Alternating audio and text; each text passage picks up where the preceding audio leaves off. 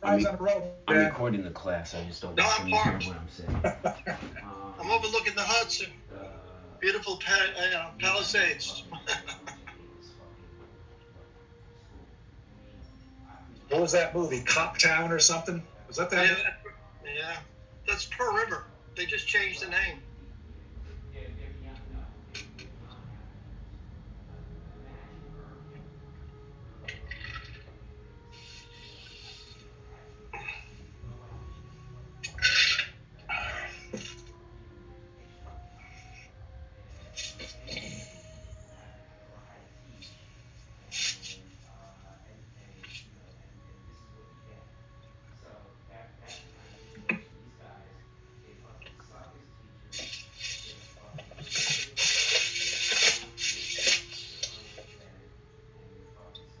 Hello, Paul. Good evening, everybody.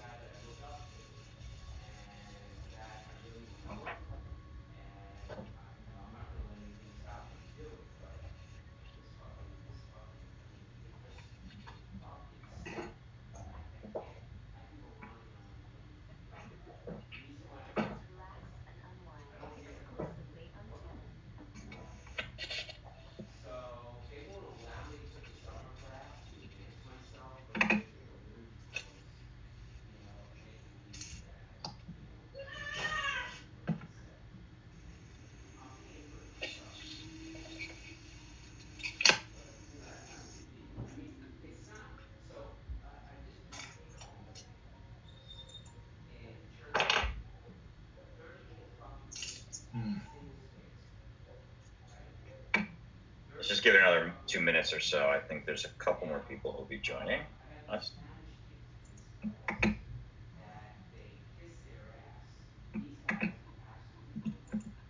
Oh.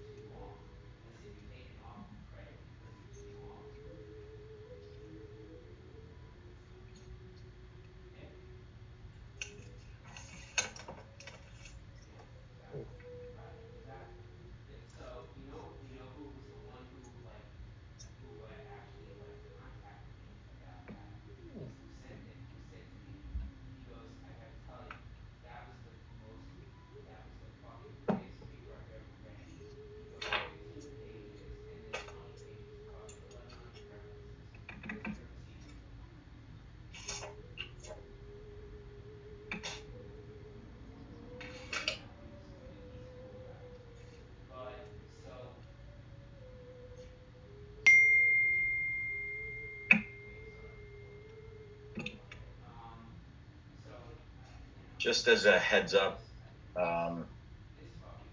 it was kind of late this afternoon, so if you haven't checked in the last several hours, there's a new outline called Later Middle Ages.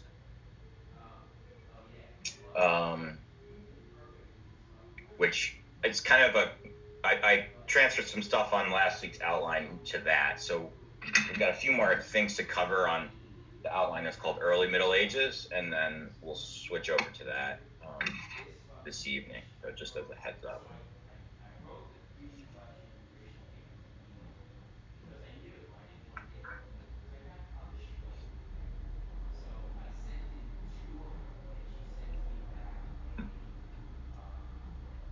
Oh, who's our furry friend joining us? This is Brady, our 2-year-old puppy. Hi, Brady. Say hello. Yeah, just had dinner. Nice.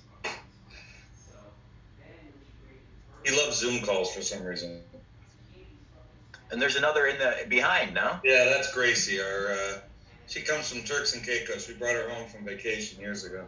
Wow. Yeah, as you do. As you do. Yeah. Come on, buddy. We were away this weekend, so he's very needy right now. So. That's nice. I thought maybe he was just interested in church history. Yeah, he really does. He's fascinated by the. Aren't you? They say dogs are very, very smart. Yeah, the Visigoths are his favorite. Visigoths. That's his thing. Yeah. No, that's fair enough. There's a Spanish blood in these Great Danes, I guess. All right, well, let's get started. Good evening, everybody. Hope you all had a good weekend. And today our agenda is to kind of cover a couple of remaining topics that were on, I just was mentioning, on the outline from last time called Early Middle Ages. And then we're not going to cover every last thing because I moved some of the, kind of reordered the some of the topics, and we're going to cover, the majority of what's left under the guise of the new outline. It's really a psychological ploy for me to feel like I'm making progress, if we can switch to a new outline. So, just please permit me these little victories in the course of our time together. So we left off with last time we left off with Justinian and Hagia Sophia and sort of his Justinian's reign. And but if you recall, the section we were at, if you will, was looking at this growing divide between East and West. And another figure who I think it's fair to say factors into this divide between East and West is one of the, literally in a sense, one of the great popes in history, in that, he got the name great after the fact, but one of the more consequential popes, certainly of the first millennium, and that's Pope Gregory the Great. And as we talk about Gregory, we'll sort of explain why it is that he's a figure who kind of represents this growing divide. So Gregory was many things. We certainly could, spend a lot longer than we're going to talking about him. He was,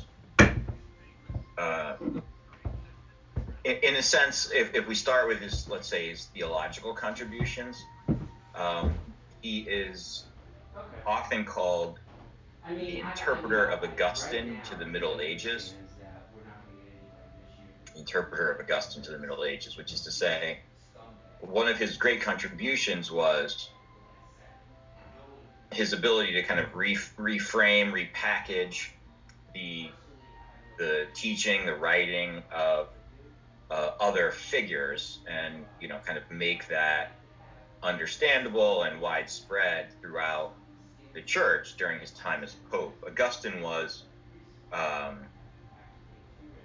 the key figure that he was sort of influenced by and mostly, based his own teaching on. In a sense, as Pope, Gregory was not, or as a theologian, let's say, Gregory was not sort of an original speculative thinker for the most part. There are a few areas where that may not be the case. But he had a way of kind of systematizing and explaining all that had been taught in the West up to that point.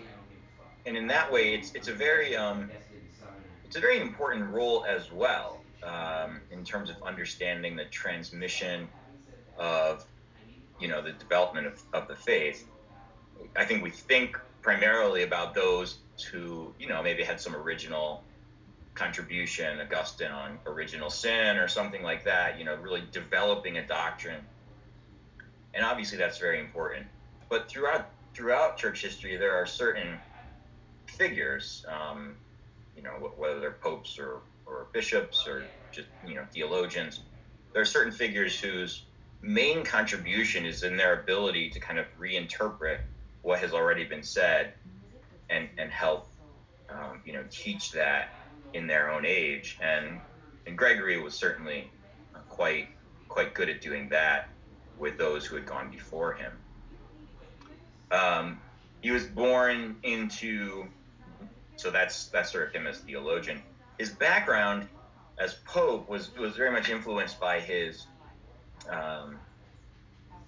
sort of upbringing, by his family roots. He was born into like a sort of senatorial family in Rome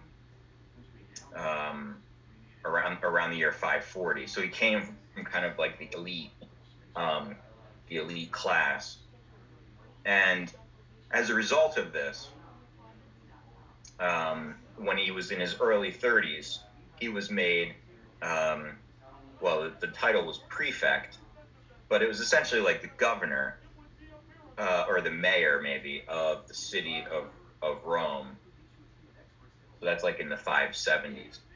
And again, it's because of his sort of his lineage, his education up to that point, his training. He was made essentially the mayor of Rome. And so he was initially pursuing a kind of civil career, like a political career, basically. But he was drawn to, he was a Christian. He was born a Christian. But it wasn't until a little bit later in his life that he was drawn to the clerical life, first the monastic life. He makes a decision that he's going to essentially give up all that he has and his family's wealth. He's going to sort of give it away and go join a monastery. In fact, he uses his wealth, his family's wealth, to try and establish additional new monasteries. So he wants to support the monastic life across the West. And so he does that for a period of time. He becomes a monk. He spends years in the monastery. But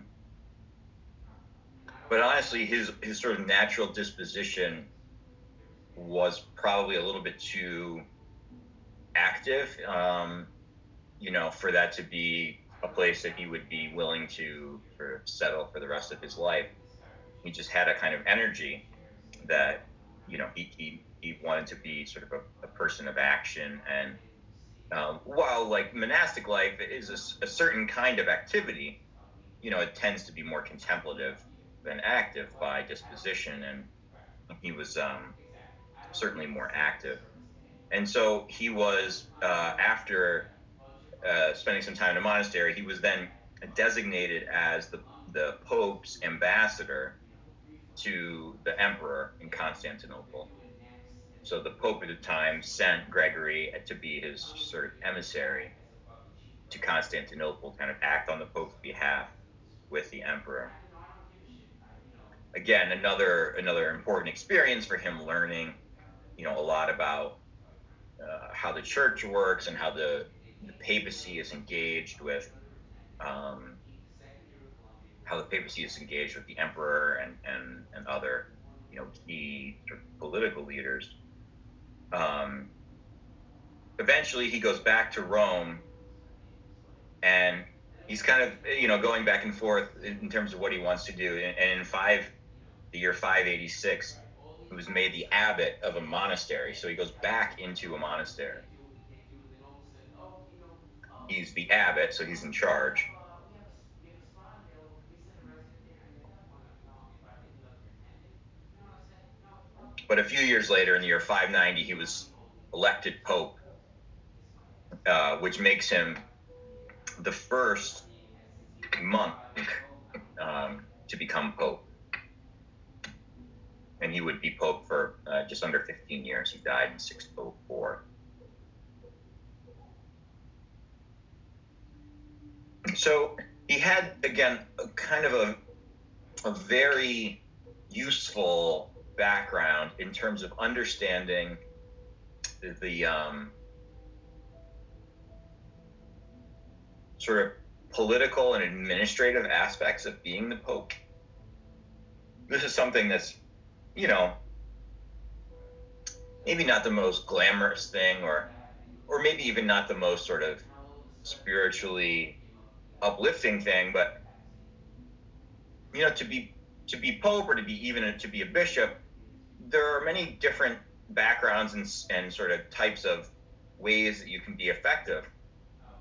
But a lot of times these positions are, and this was even the case in the 6th century, these positions are heavily administrative functions.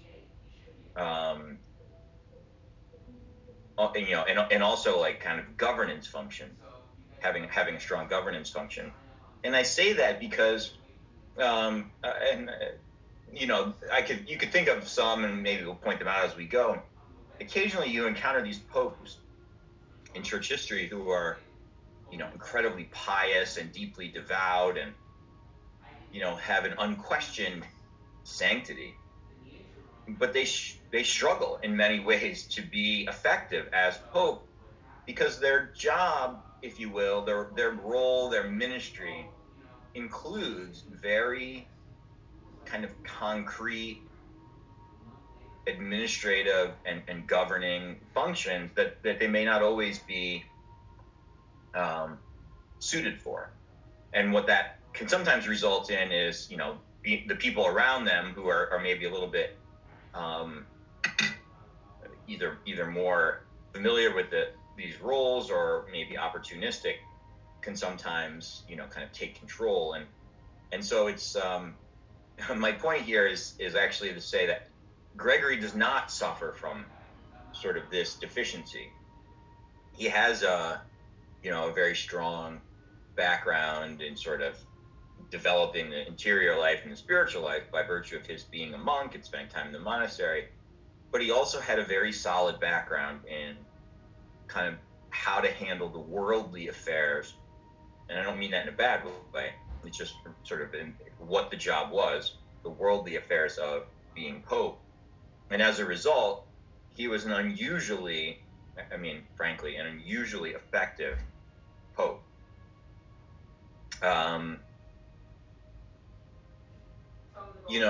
Just to try and situate, because we've been jumping around or whatever chronologically, just to try and situate him, this is the end of the 6th century.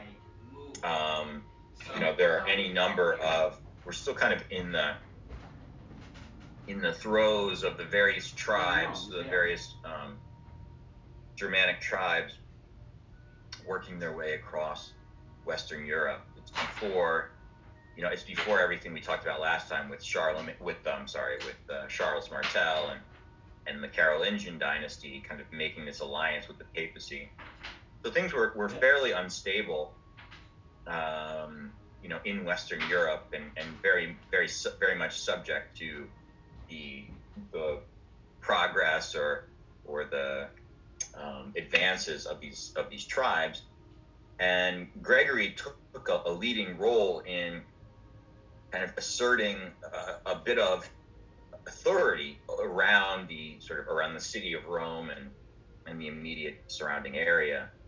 So the Lombards, if you remember them from last time, who were sort of mainly in northern Italy, they were the main threat during Gregory's time, his papacy.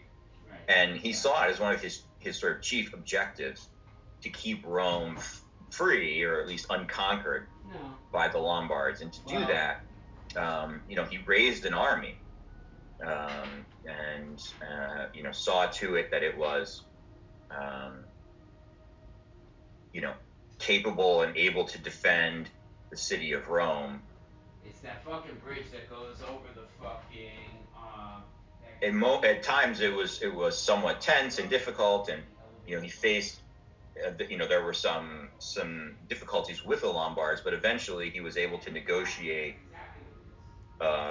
a kind of truce with them, and during his pontificate, the city of Rome remained unconquered. I'm talking about that, but I'm talking about when you go. No, where the swing bridge is, that's all under construction. That's still the East Chester Bridge. One of the reasons that he was East Chester Bridge, what you're talking about. well, there's several reasons that he's You're right. That's the East Chester. effective and influential, I should say. And certainly his ability to protect the city of Rome, was important. But it also was a good example of the elevation in stature of the Pope at the time, especially as it pertained to the West, like the western half of the Roman Empire. I think I've said this at least in one moment, but it bears sort of observation. It bears repeating this observation. When Constantine leaves Rome, in the 300s, in the early 300s, and he goes to Constantinople, it creates and moves the capital there, the political capital. It creates a bit of a vacuum for like the western half of the Roman Empire, and who is really the leader there. And then shortly thereafter, within 100 years, the West is sort of falling apart as a result of these invasions. The Pope, several of the popes during this period of, the 5th, 6th, 7th century, wind up becoming the sort of de facto leaders of the western half of the Roman Empire.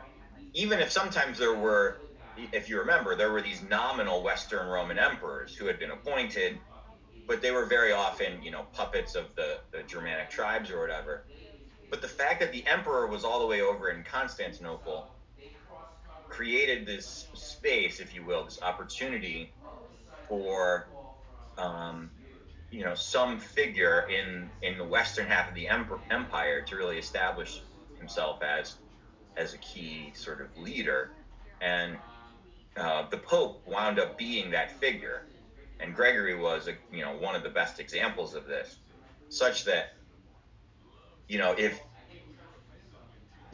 we were, if you could have sort of surveyed this is speculative, but I mean, I think there's some, it's not far-fetched.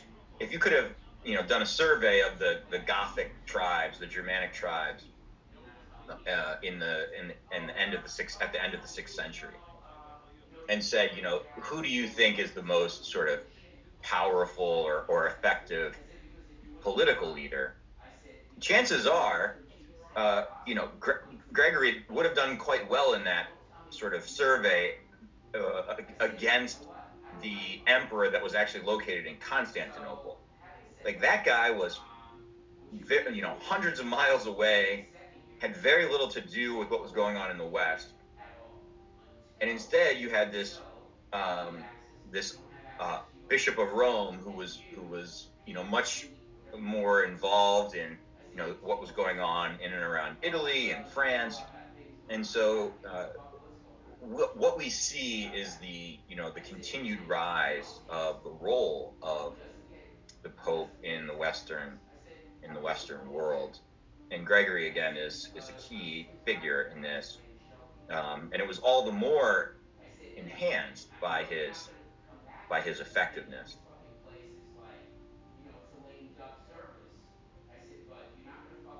As Pope, in addition to the protection of the city of Rome, he engaged in a number of missionary activities.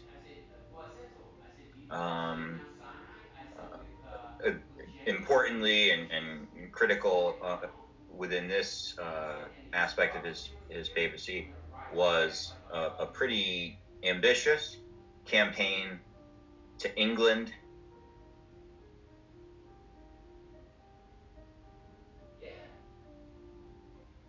Which was honestly sort of moderately successful and planted the seeds of continued missionary work in in England, but also in parts of Northern Europe that were not very much Christian at the time. He also engaged in a tremendous amount of charitable work as Pope. He funded lots of activities to help poor in mostly in the city of Rome, but also in other nearby cities. He was very effective at administering the treasury of the papacy. I can barely stomach Gendon. I do. He's of course very much known to us in a my mom was dying. in a broader way, in a liturgical sense, because of his you can give me any job. His desire to bring about a reformation, if you will, a kind of reformation is a fair enough word, in church music and liturgical music. He wanted to see it sort of a little bit more standardized and formalized, and also, to create music that was somewhat more elevated, I think we could say. No, I know. And so, under Gregory's sort of watchful eye, a number of sort of musicians were involved in the creation of liturgical chant, which has come down to us with Gregory's name attached, so we call it Gregorian chant. But certainly, he was not the only one who had sort of inclination, but as Pope, he was involved in, again, seeing to the integration of this new form of liturgical music into the Mass, and from that point forward, chant or Gregorian chant would play, a key role really in liturgical development for centuries to come. My balls and I'm covering everybody's cases. Marita can't do this. Rosenberg can't do that. Two other things I think worth noting. I told him that. I told him that when he first started. I mentioned, his theology. There wasn't a ton of maybe new stuff. One area where there, it is often sort of attributed. There is, I'm sorry, one area where there is some kind of original contribution often attributed to him, was the development of the church's teaching and understanding of purgatory.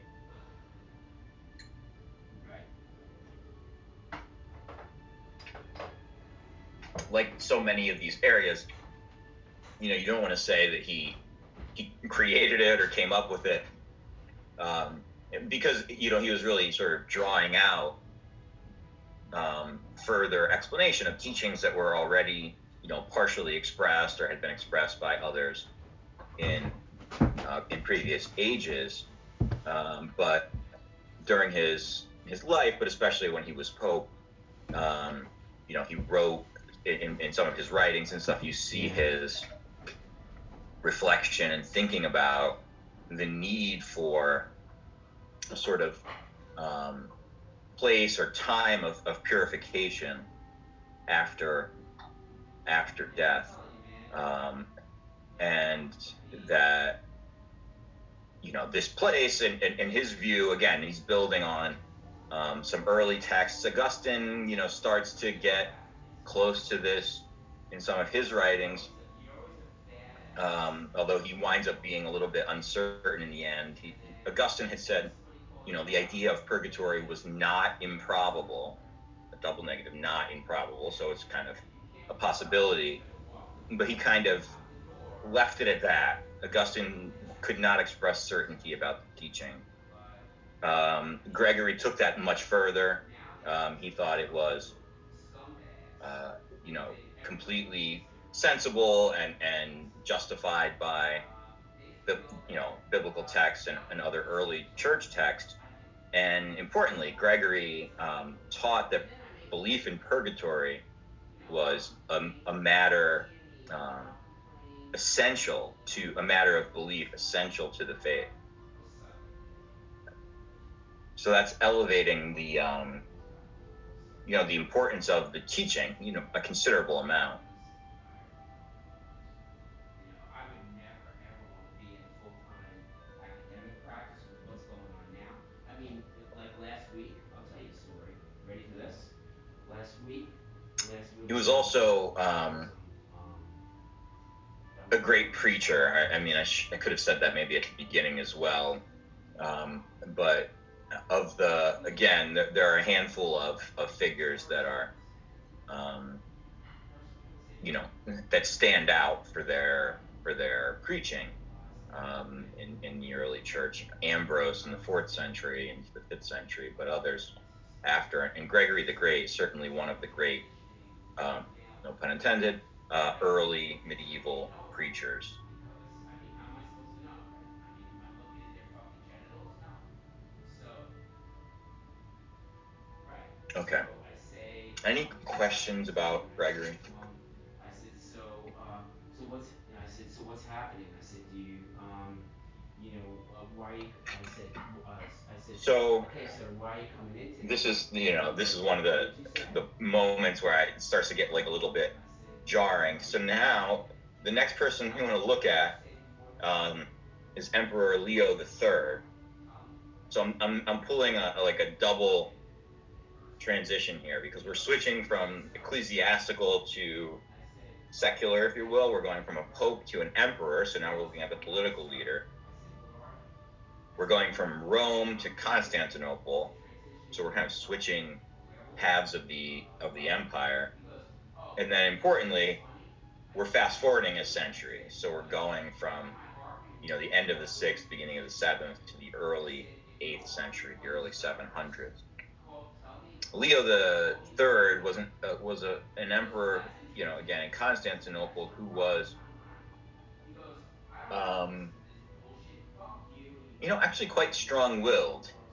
He I think fashioned himself in the mold of Justinian, that he would be the next great emperor in the East, but with much less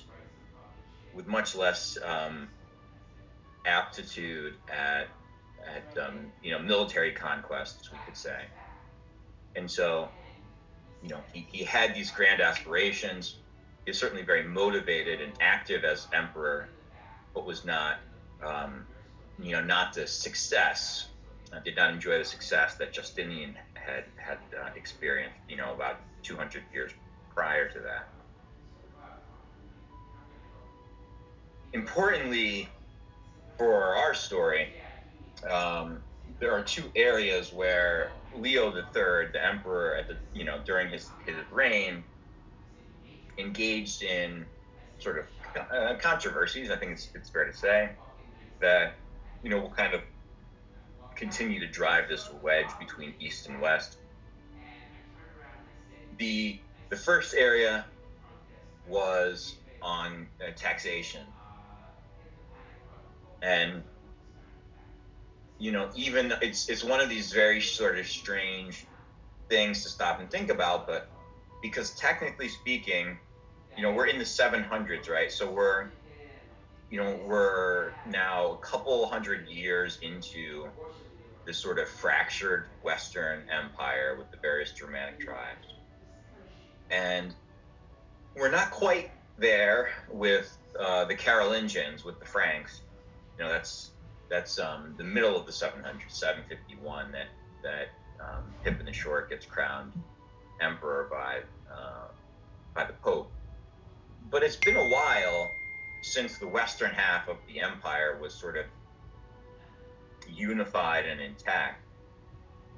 Despite all of the turmoil, with the Visigoths and the Ostrogoths and the Vandals, and despite all the turmoil, the emperor in Constantinople still had an expectation that all of the western half would be contributing taxes to Constantinople. He didn't recognize, the emperors in Constantinople did not recognize the lack of jurisdiction over the West, even though they pretty clearly did not have any control in a real way. they still tried to maintain a kind of title to being the emperor of, what we would call today like Western Europe. So Leo III says, we've got a big problem here.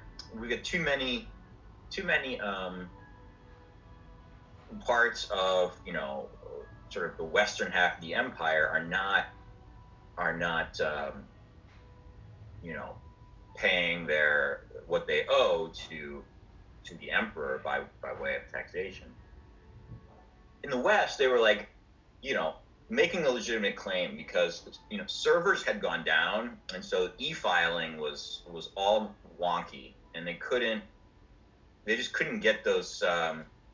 Like H&R Block was having all sorts of technical difficulties, I think, and so there were just all of these challenges, right, around paying taxes.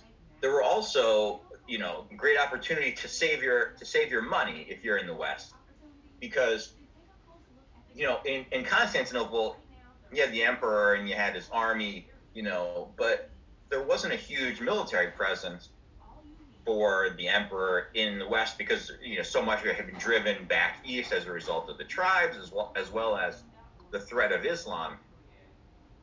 So you didn't have tax collectors or members of the imperial army who could act as tax collectors, really threatening too much in the West.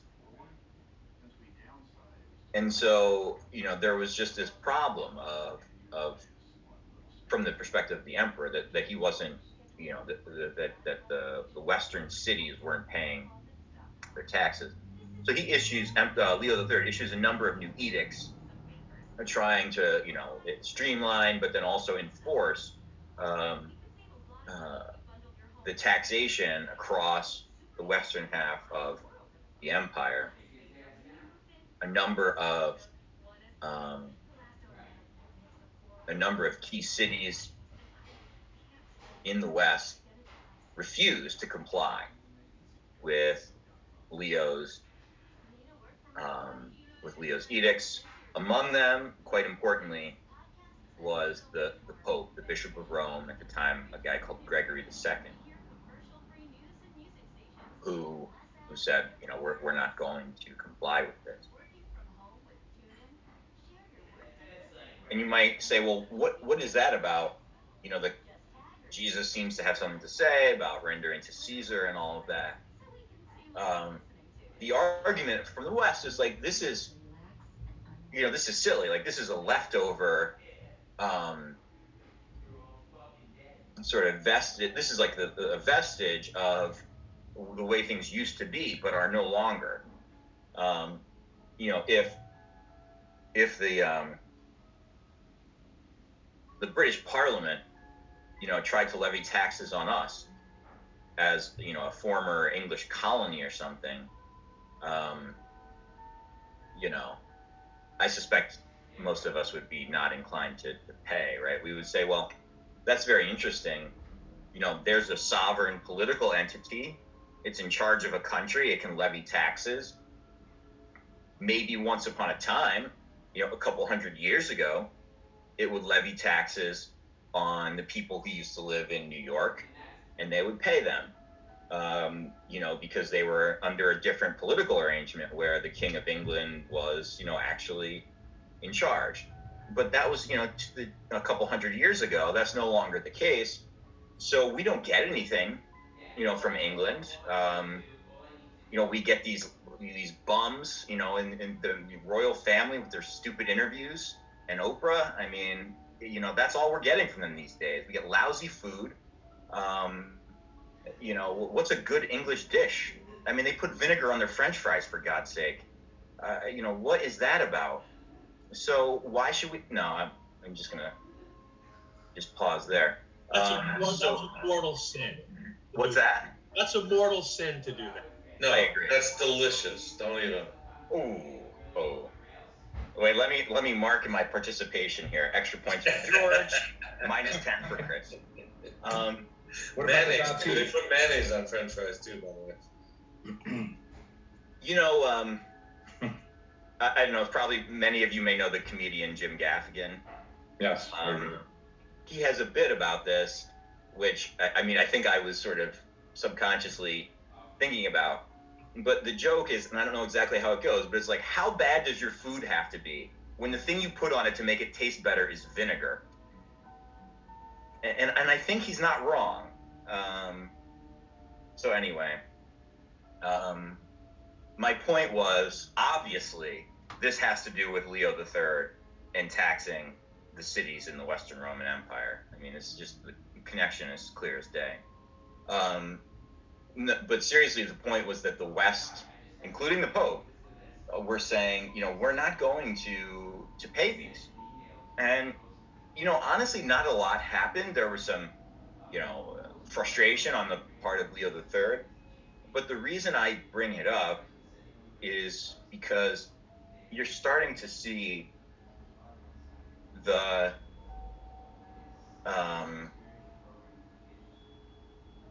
realization or the recognition that, you know, this idea, this concept of kind of a unified empire that the emperor in Constantinople was holding on to, you know, that this is really increasingly being exposed as a kind of illusion, or just not real anymore.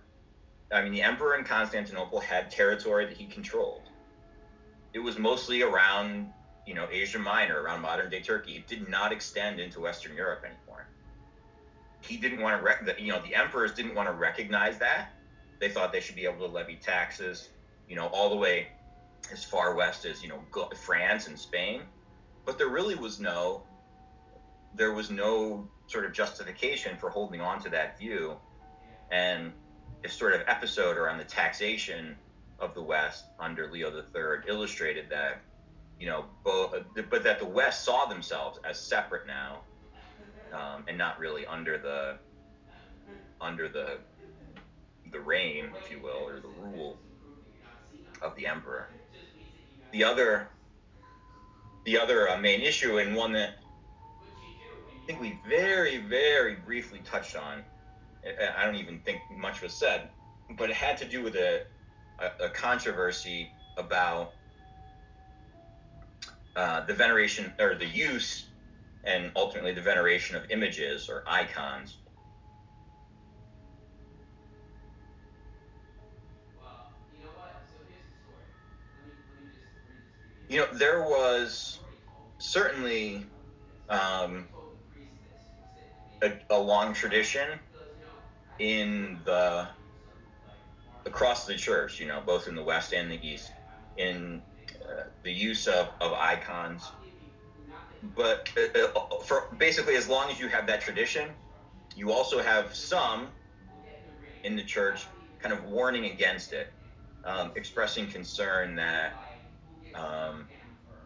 you know, using icons, whether painted or statues or whatever, the use of images, you know, could too easily become, or was already in fact, an instance of idolatry.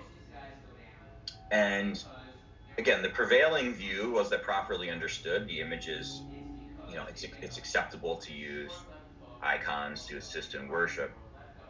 That changed under Leo III in the year 726. He forbids the use of icons in worship.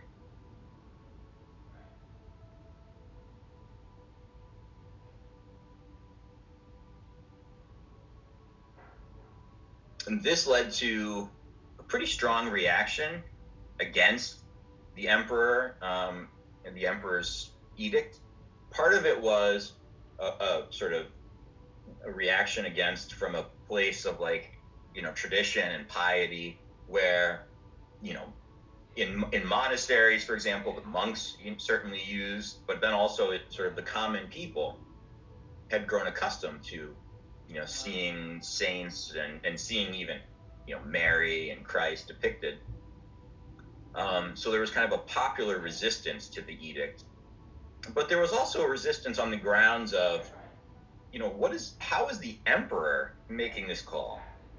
How is it the emperor's decision whether or not we can use images in worship or not? And so they saw this as like overly interfering in the life of the church, and there was a tremendous split. The resistance tended to be much stronger in the western half of the empire. Leo III, the emperor, dispatched his army to enforce this decree. This included the forceful removal of icons from churches, destruction of them in some cases. But again, the distance between Constantinople and Rome, was effectively too great for these decrees to be forceful. And so you have another example, and this one, much more religious in nature, where a series of popes resist Leo III's decree about the use of icons. When he fought these guys, did he have gloves on? And in fact, a Roman synod in the year 731, under the leadership of now Gregory III, so we have a series of Gregories. Pope Gregory III leads a Roman synod that excommunicates the iconoclasts, which is to say, iconoclasts are those that that are against the use of icons, that want them either removed or destroyed. There's no grabbing and holding and shit like that. So this obviously includes the emperor. So you have the Pope excommunicating the emperor. That's a recipe for ill feelings and conflict. The emperor, Leo III's response is to assert control over Sicily, off of the coast, southern Italy, a little island, right? That had been kind of under the Pope's jurisdiction, but now he's moving in to say, no, it belongs to the emperor. So again, he kind of responds to this excommunication by taking territory from the Pope.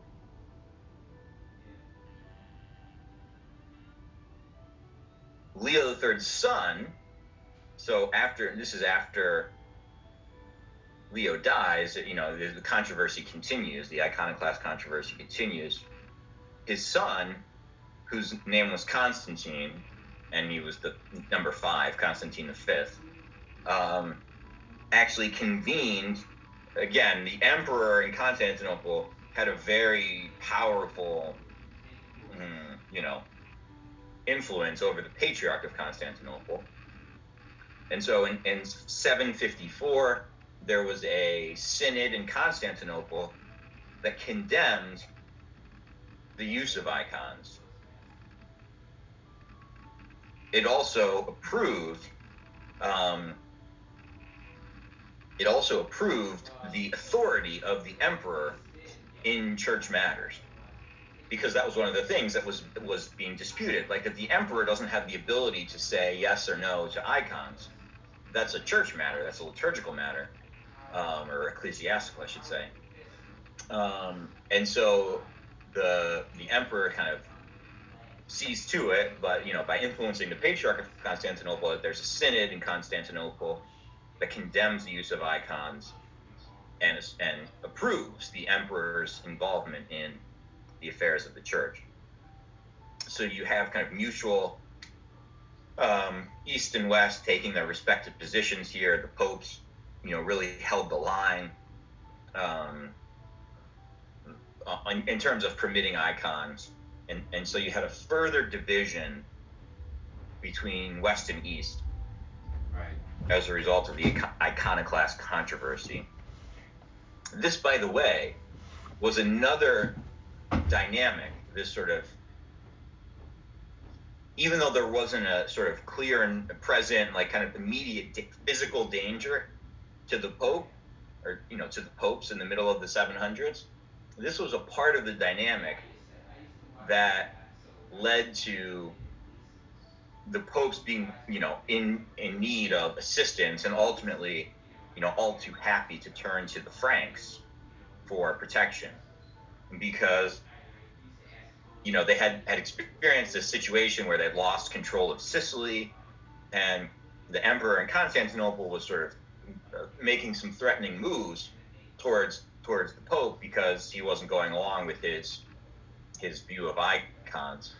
And so, this alliance with the Carolingians, with Charles Martel, and then eventually, with Pippin, I should say, and then eventually Charlemagne, this alliance didn't just help, ward off the Lombards, but also was, added protection for, potential problems with the Eastern Emperor. This period, I think it's fair to say, politically, by the end of the 700s, by the end of the 8th century, politically, East and West have clearly gone their separate ways. The Franks are ruling, Charlemagne in the year 800, right? Charlemagne is basically ruling Western Europe in a very close alliance with the Pope, and the Emperor, sort of with the Patriarch of Constantinople, has a very different approach. Let me just finish the story on the iconoclast controversy. It's one of those things where, sometimes it's just like a generational or sort of a question of a different person being in charge that leads to a different result. And in this case, it was the next emperor after Constantine V, Constantine VI. I'm sorry, there was actually one in between them. After Constantine V came another one, and then Constantine VI, who was, again, interestingly, we saw this last time with the conversion of Clovis to Christianity, where sometimes, the women in the story that maybe don't get as much recognition are often sort of the driving force behind, key developments. And last time, we said it was Clovis's wife who sort of influenced him to convert to Orthodox Christianity, to Nicene Christianity. In the case of Constantine VI, it wasn't his wife, but rather his mother, a woman named Irene, who was very much in favor of the use of icons. She found them, worthwhile and not a problem. People around the emperor who were reacting to the mother of the emperor were saying, come on, Irene. All right, I got great lyrics for a song. Yeah, a couple people still awake. Not even 8 o'clock. We're doing well. A good British song. Exactly. No, so it is one of these situations where Irene influences her son, Constantine VI, to kind of ease off the restrictions, if you will. And this ultimately, frankly, leads to another general council. And this was probably a wise idea, because there had been so much, there have been so many different decrees, from East and West. And so this leads to another general council meeting, again in Nicaea. Same city as in 325, this time in the year 787. And so this is like the Second Council of Nicaea, or Nicaea II, in 787. And the Second Council of Nicaea decreed that icons, the cross, the Gospels should, this is a quote, should be given due salutation and honorable reverence, not indeed true worship, which pertains alone to the divine nature. And it goes on to say, the honor which is paid to the image passes on to that which the image represents. And he who shows reverence to the image shows reverence to the subject represented in it. So there you have a kind of, 3-sentence explanation of what, the kind of mainstream Orthodox, lowercase o, Orthodox understanding of icons and images and how they work in Christianity, that it's not about honoring or idolizing any particular image so much as it is showing reverence or honor to what's being represented or the subject of the image. One thing that deserves to be mentioned here, going back to Leo III, and honestly, even prior to Leo III, this is an influence. Last time, we saw very briefly, and when we were looking at those maps, you can kind of see the spread of Islam clearly is impacting the views of the emperor, a number of emperors in Constantinople. Obviously, Islam had incredibly strict rules against representations of Allah or even the Prophet, as we all too unfortunately know from the Charlie Hebdo and other very recent incidents where portraying either Allah or the Prophet Muhammad is absolutely forbidden. And so it's certainly the case that the spread of Islam was putting pressure on the emperor in Constantinople, and this particular aspect of Christianity and their use of images, including images depicting Christ and God the Father, the emperors were likely influenced by sort of fear that or the sense that maybe there was an opportunity here to find a little bit of commonality with Islam, but and not seeming to be so heretical from the perspective of Islam that they would idolize all of these important figures by depicting them via image. So that's a driving factor. But again, in the West, this tradition was well established, and they did not have the same concerns about the rise of Islam. And so we see again another incident that further drives a wedge between West and East. The outcome, right, is an acceptance of icons, properly understood, but you have about 50 years or so of real animosity and kind of conflict between East and West. Okay. Any questions about Leo III or the iconoclast controversy? I'm just wondering, was there any kind of relationship between the view of art at all with this iconoclast controversy? Was it development or the lack of development or the lack of acceptance, or was this just totally on its own with the icons used in the church? I think if I'm understanding the question, I would say it's closer to the second. Less a function of any development or lack of development in art, so much as really a kind of question or a reaction to the content of the art in this case. I mean, there wasn't anything inherently. There was the East, the emperor didn't view, the depiction of Socrates as necessarily problematic, but the use of art to portray, God especially was, it was the subject that was driving this controversy, not so much the artistic medium or anything like that.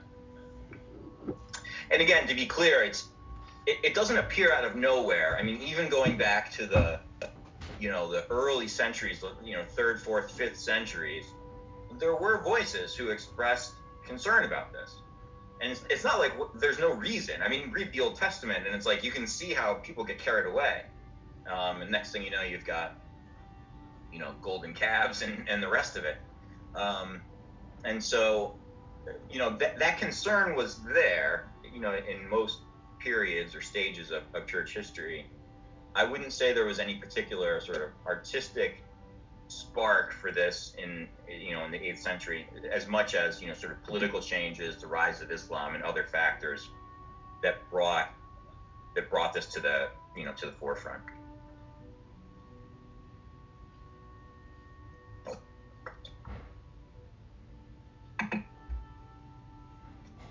Okay.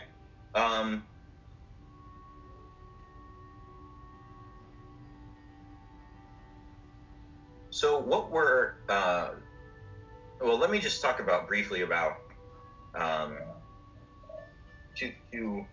the last two things I want to talk about on this early Middle Ages outline.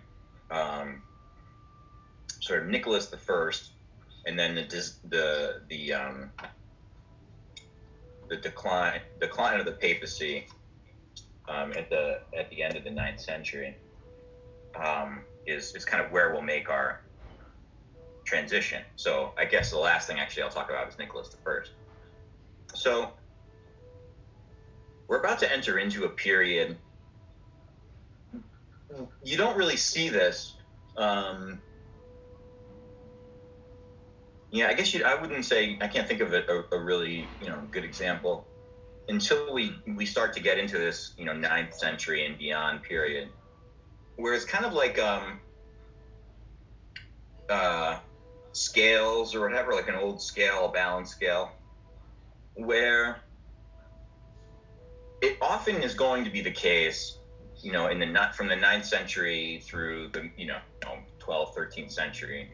This isn't a perfect observation in terms of it always applies, but in general there's something to this dynamic that there are periods where the papacy, the popes, are kind of strong, and so they're kind of up, and at the same time the emperor or whoever the preeminent political leader in Europe will be like kind of down. And then there'll be other periods where the popes will be kind of in decline, and often it's the case that the king or the emperor or whomever in the West will be up. And so it's not the case that they never simultaneously are both like strong figures, but it does tend to often play out in this kind of, I want to call it a roller coaster, but it's not really that, where sometimes, the one is up, the other's down, and then the other one is up, and the other, the papacy is up, empire down, and then it switches. And so we'll see that, a little bit more strongly, kind of very shortly here as we continue through. But it's worth mentioning Nicholas I, because he represents, Pope Nicholas I represents a kind of first instance of the Pope being up and the empires, the political leaders, being down, and that's going to switch very, very abruptly towards the end of the 9th century, as we'll see. But Pope Nicholas represents a kind of high point in many ways for the papacy, in this early Middle Ages period. So Nicholas I, who's also called Nicholas the Great, Pope Nicholas the Great,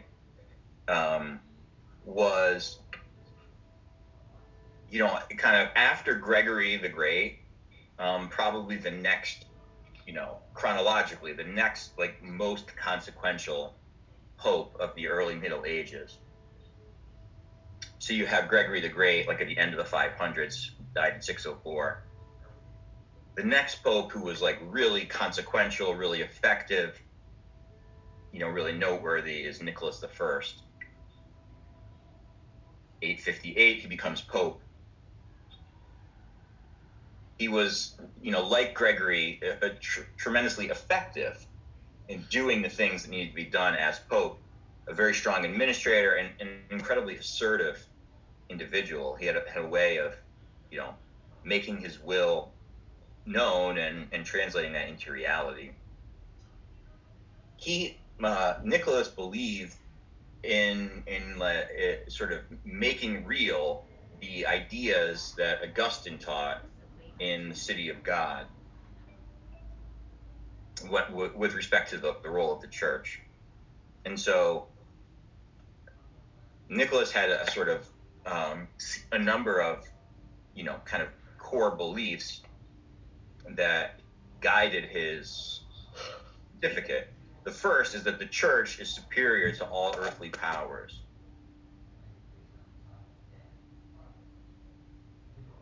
The church is superior to all earthly powers, number one. Number two, under kind of following from that, the ruler of the entire church is the Pope. So you put those two together, and Nicholas I is making the claim that, he is superior to all earthly powers. And then the third sort of piece of this was that the bishops of the church are the sort of agents of the Pope. And agents of the church, if you will, so that the bishops are also superior by virtue of their connection to the Pope.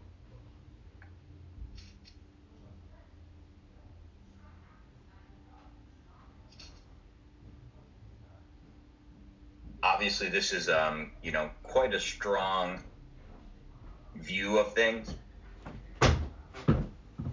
There were some instances, however, where Nicholas I was able to, kind of try and put these into practice.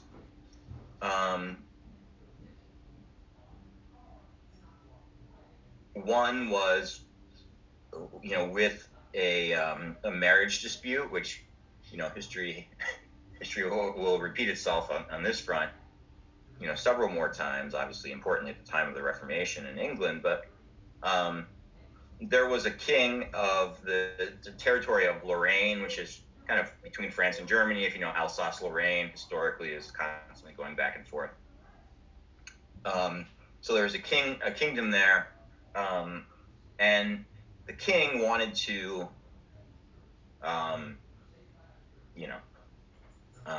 tale as old as time, what fairy tales are made of. The king wanted to divorce his wife and marry his mistress.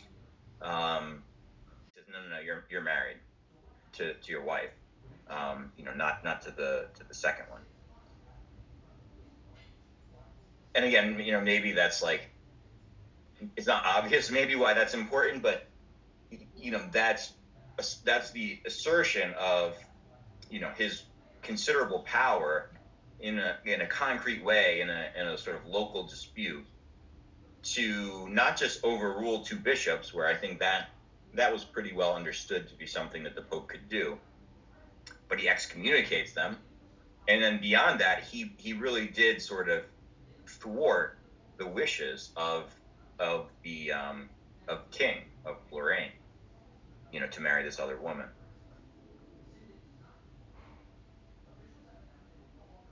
There was also another incident where an archbishop had sort of fired one of his suffragan bishops. So like the metropolitan is like the archbishop. In the church, the way the church is organized is broken down into provinces, ecclesiastical provinces. And the person at the top of the person in charge of each province is the metropolitan. You know who the metropolitan is because they're archbishops. And then suffragan dioceses are the name for the other dioceses that are members of the province, sort of theoretically kind of under the control of the metropolitan. Now, in today's church, the metropolitan, the archbishop, certainly has some real authority, but today it's much more collegial, kind of collaborative. There's not really, supposed to be a big difference between the authority of the archbishop over and against his member bishops.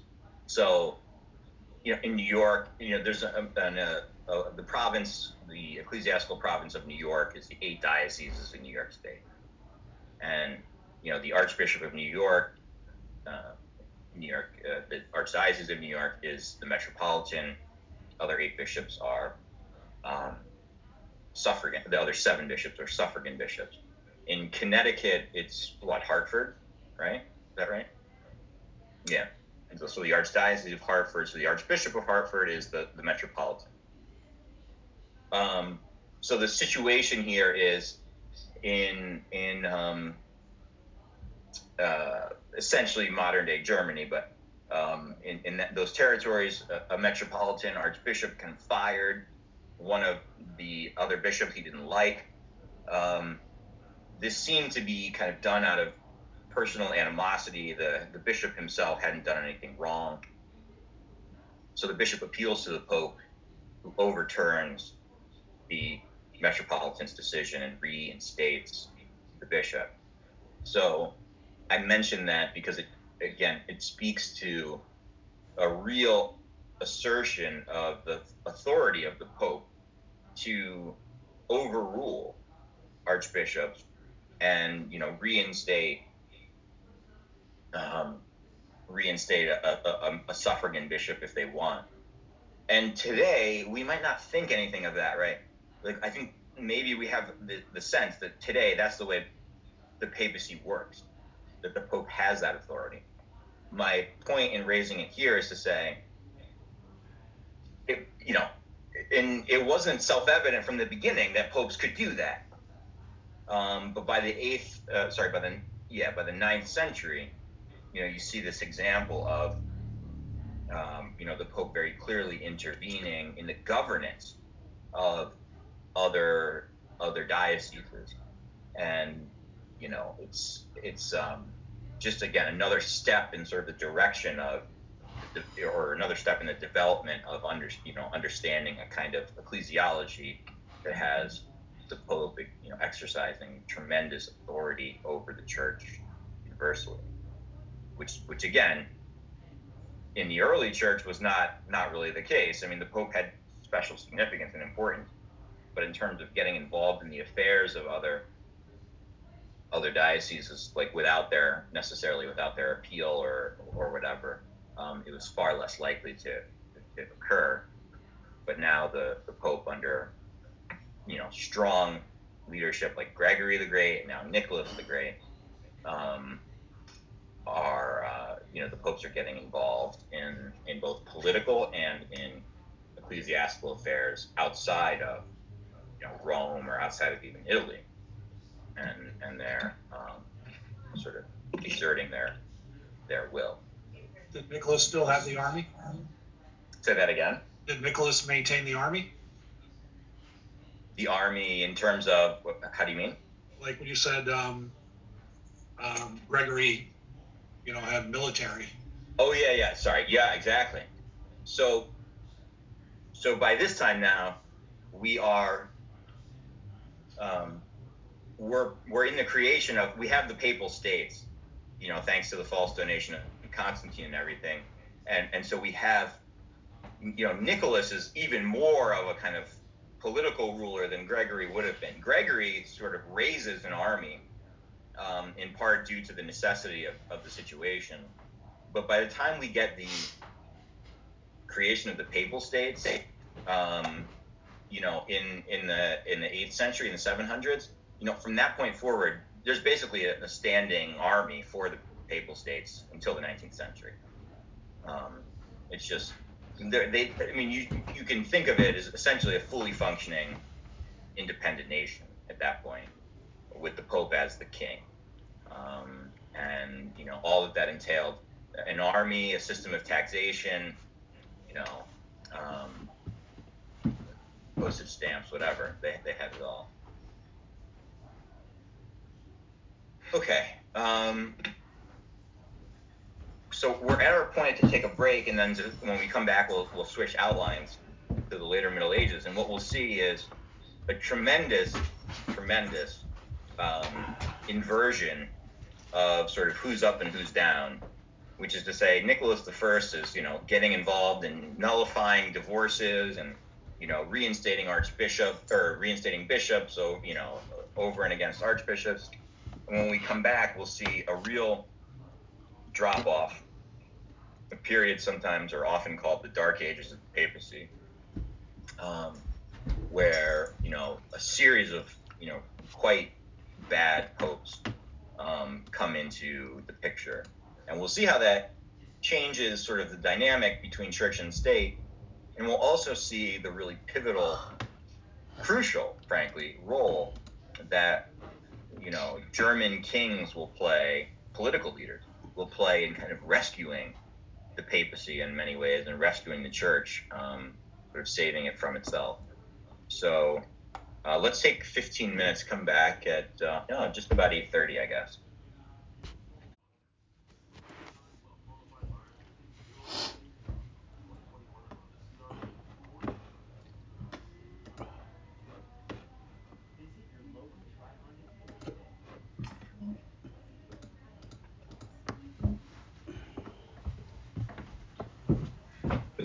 There's a great parody of Come On Eileen.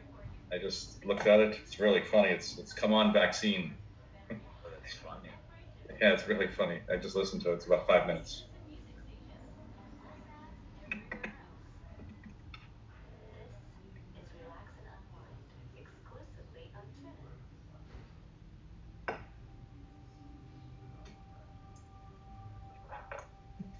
So did I hear as I was going out that the midterm's canceled? We don't have to turn it in?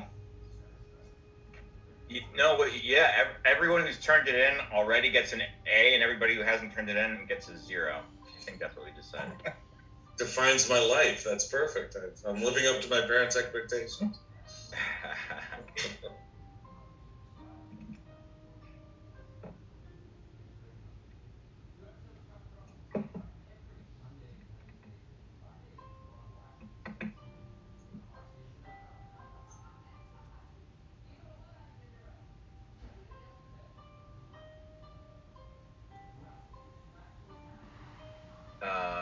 Okay,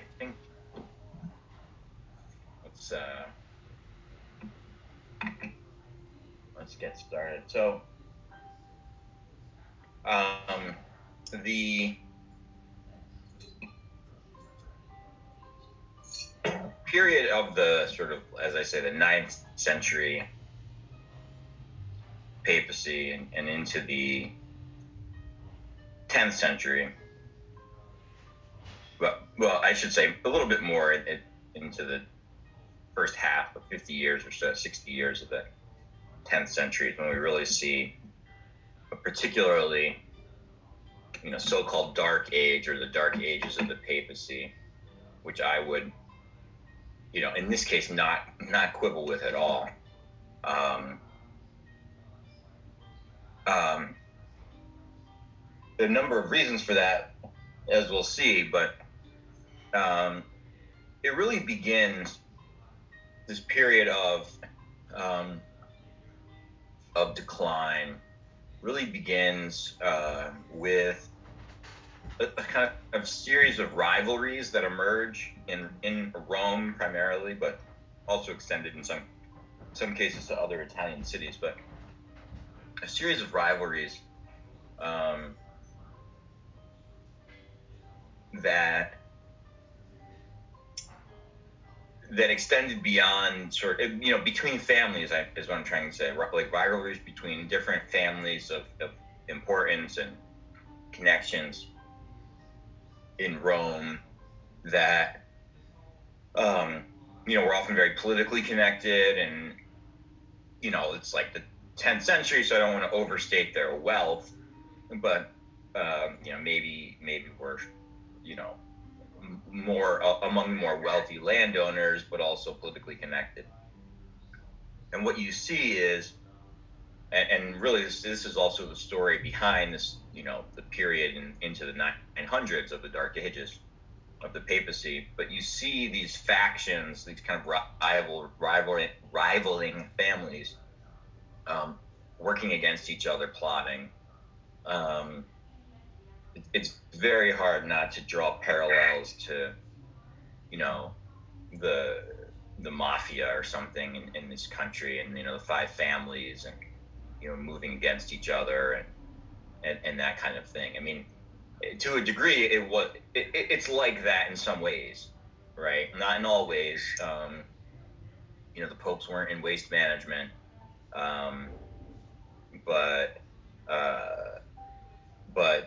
they certainly, some of the same dynamics about familial and generational rivalry is what's going on. So at the end of the 9th century, at the end of the 800s, we have one of the more bizarre spectacles, if you will, which is, I don't want us to get too bogged down in the details, if you will, which are not complicated, but like almost too confusing to be beneficial, except to say that there were kind of two power centers of power that were going after each other, and then installing their person as Pope. And for a period, a guy called Formosus, Pope Formosus, it's in the chat box, had been supported by one of these families. But after he died, the other family, his Formosus's sort of rival, took control, and the Pope that succeeded Formosus was a guy called Stephen VI. Pope Stephen VI was really focused on, the devotion of his people and evangelization and, Eucharistic adoration. No, just kidding. He was focused on revenge. And so he had a very inventive strategy, because he felt like, he and his friends, his family, had been wronged by his predecessor. So he decided to call a synod and to put Pope Formosus on trial at the synod. And I mean literally put him on trial. You may have heard about this. It leads to this really wonderful painting that's from the 19th century of the so-called Cadaver Synod, where you see Stephen VI being tried by, putting Pope Formosus on trial, I should say. And, it's very strange. Can you see that all right? It's very strange. Formosus kept asserting his right to remain silent, which, hey, he's more than owed that right. So this is the famed Cadaver Synod. I've often thought, a little bit resentful, like, in my lifetime, we've had, like a synod on marriage and a synod on the family and a synod on young people. And I mean, like, that's kind of boring, right? Compared to the Cadaver Synod. No, I'm kidding. We don't want to see any more Cadaver Synods. It would be pretty interesting to have, like, a ticket from the Cadaver Synod or something, like a press pass. But you'll be shocked to know at this Cadaver Synod that Pope Formosus was actually found guilty. Very surprising outcome, that nonetheless led to his body. This is the body of the deceased Pope being, different legends have it different ways. In some cases, it was said that he was thrown into the Tiber. In others, it was said that his body was, my favorite, I actually have it in my notes, because the one historian had such a euphemism, treated with extreme indignity, that his body was treated with extreme indignity after he was found guilty. What was so interesting about it is the Pope Stephen actually generated a backlash. It was seen as so over the top what he had done that Pope Stephen sort of sparked a riot of a revolt, as such that Stephen wound up being imprisoned as a result of the riot, where he was strangled to death. So, just your usual papal stories. The cadaver of the previous pope is put on trial, then, desecrated, while the guy who did it gets thrown in jail and strangled to death. Can you repeat again why he was placed on trial? Well, What the charge was. Oh, well, yeah. So, it really had to, the real reason had to do with sort of the maneuvering that had led to not just the acquisition of the papacy by Formosus, but actually by the sort of political favor that he gave to a guy called Lambert. I don't want you to get too bogged down, but the Pope, Formosus as Pope, was able to kind of tip the scales to enable this guy to become a political leader in Italy. And in doing so, he sort of thwarted Stephen's, I think it was a family member, if I'm not mistaken. It wasn't Stephen himself, but somebody that he was close with was thwarted by this guy Lambert, who had been put in this political position essentially by Pope Formosus. And so, that was what sparked the animosity. The trial itself, was, I don't recall if there were even, there probably were specific charges. It was obviously not, meant to be, the synod was not meant to be anything more than a kind of spectacle, but the underlying wrong that Stephen was trying to right, if you could say it that way, was a kind of sort of political maneuvering that Formosus had been involved with, and he thought was, an abuse of the papacy, basically. Yeah. So that's like the warm-up act to the first half of the 10th century, the so-called Dark Ages of the papacy, where we really enter into a period that's sometimes crudely known as,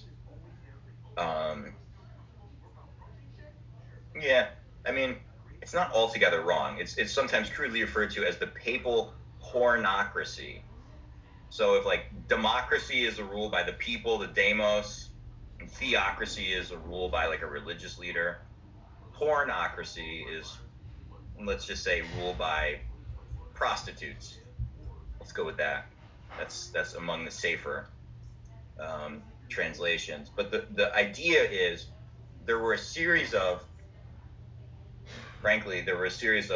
women who were connected to very powerful political leaders who often used their I gotta be careful here. Who were often engaging in relationships, to manipulate either popes or leading people in the church who were becoming popes. And so by so doing, these women, wound up controlling. In one case, it was sort of a mother and her daughter, wound up being involved in a lot of the kind of machinations around who became pope and how. So just to give you a sense of the instability of the papacy during this time, between the year 897 and 955, so that's 58 years, there were 17 popes in that 58-year period, which is just over on average, just over 3 years, I guess, right? 3.5 years, something like that, per pontificate. I was actually just thinking about this. In the past 58 years, let's just make the math easy. In the past 60 years, in our age, 60 years ago would be 1961, right? So you had John the 23rd, Paul the 6th, John Paul the 1st, the 2nd, Benedict, and Francis. So in the same period, we've had 6. They had three times as many. And the reason there were so many wasn't just like bad luck or plague or whatever. It was, a lot of maneuvering and conspiracy and forced resignations and lots of other things. I'm not going to go through the whole period of, the first half of the 10th century, but there are, some, I was going to say highlights, but it's the opposite, I guess, lowlights of this period. So just to hit a couple of these, I didn't put them on your outline, but I'll just type them in. So Pope Sergius III was Pope for 7 years, as you can see, 904 to 911. He was thought to have done a number of things. So he was involved with this mistress with whom he had a child. Look, in the Middle Ages, popes having illegitimate children, or even into the Renaissance, isn't the most unheard of thing. It's not, I'm not going to say it's common, but it has happened, with more than just Pope Sergius III. But what was unique about this child of Pope Sergius III is that he was the only pope to have an illegitimate son that would later become pope, which is like, following Dad's footsteps. In addition to that, he also is thought, and look, it's 1,000 years, 1,200 years ago, whatever. It's hard to know this with certainty, but sort of the sense was of people at the time, and historians going back have discovered this, that he was involved in ordering the murder of another pope, as well as an anti-pope, somebody who was his rival and had claimed to be pope.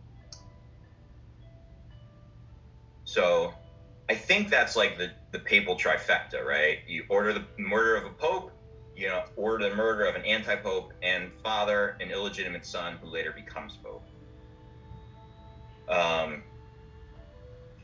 There are periods where it's like the gates of hell shall not prevail against the church. Like, you sort of think about that a little bit more carefully than at others.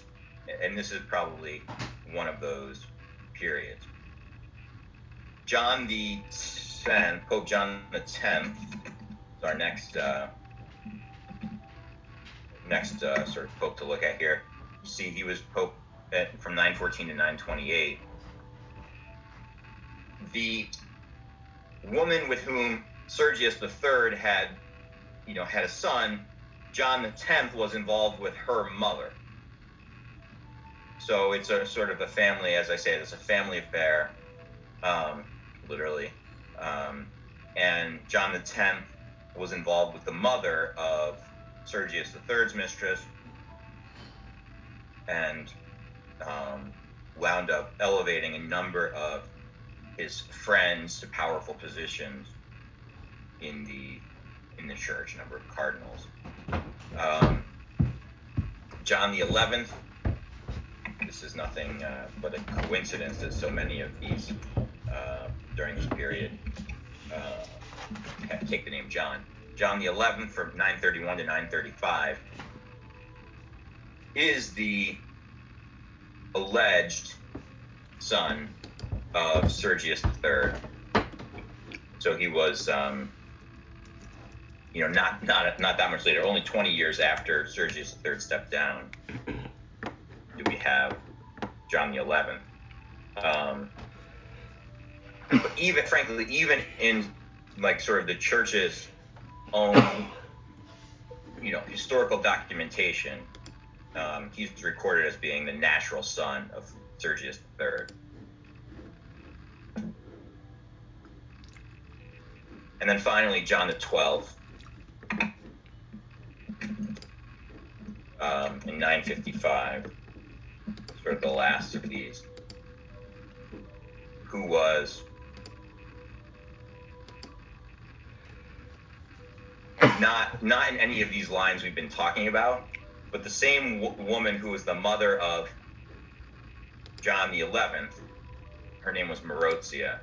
She was also the grandmother of John the 12th through a different familial line, a different one of her children, who wound up having a kid who winds up becoming John the 12th. John the 12th becomes Pope when he's a teenager.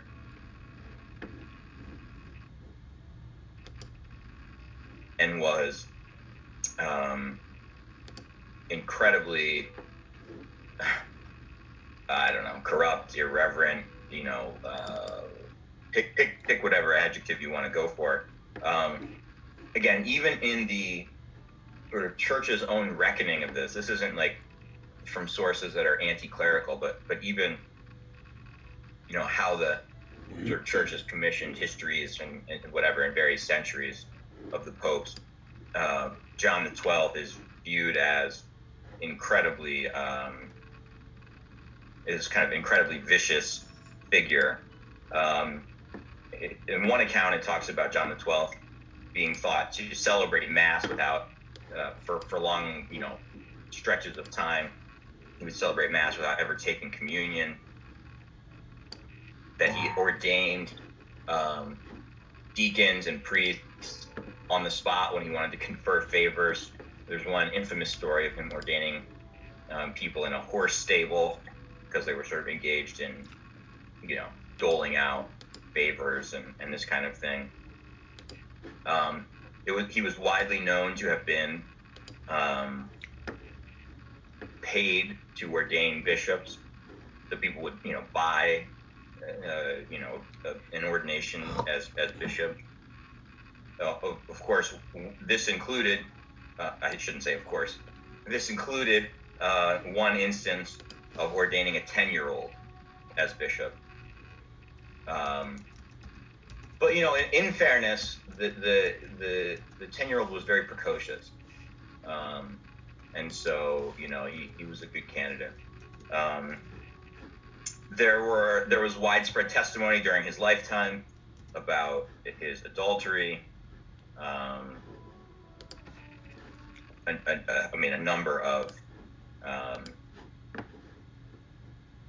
A number of these stories. It was said that he turned the papal palace into a brothel. I mean, not literally, but gives you a sense. That one time he got angry with his confessor. It's nice that he had a confessor. It was Reconciliation Monday in the New York dioceses, right. So this feels appropriate to mention. Apparently, he got so angry at his confessor one time, that he blinded him. I think he got more than 3 Hail Marys, and he was like, that's just way over the line. And so he blinded his confessor in a bit of rage.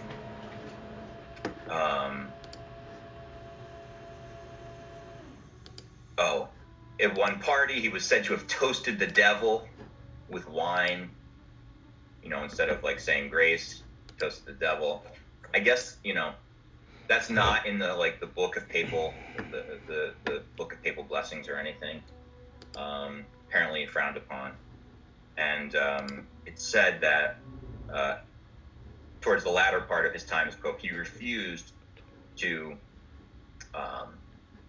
make the sign of the cross and would only invoke Jupiter, Venus, and other demons.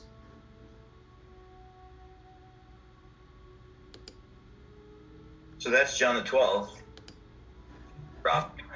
Yeah, I almost can't resist from asking about this. What about Pope Joan? Oh, Pope Joan. Is there any truth whatsoever? Oh. I've read back and forth. Yeah, I mean, look, the answer is, I'd be violating my own sort of rule or guideline if I just said no. But I mean, I think the answer is as close to a sort of straightforward no as you can get. There's just no evidence. like real historical evidence. I mean, there is a back and forth. There's a historical debate, but the real specialists in the centuries that we're talking about, and even ironically, even the exact date of when there may have been an alleged Pope Joan is sometimes contested. There's no concurrent, or not concurrent. There's no contemporary evidence of such a figure. There's no like, oh, we thought we were making this guy Pope, and it turned out it was a girl, which is sometimes, the myth of how Pope Joan came to be. There really isn't. I can't remember which journal it was. This would have been like, oh God, it would have been sometime between 2000 and 2010. Now I can't remember the exact year, but I mean, yeah, sometime probably in the last 15 years or so.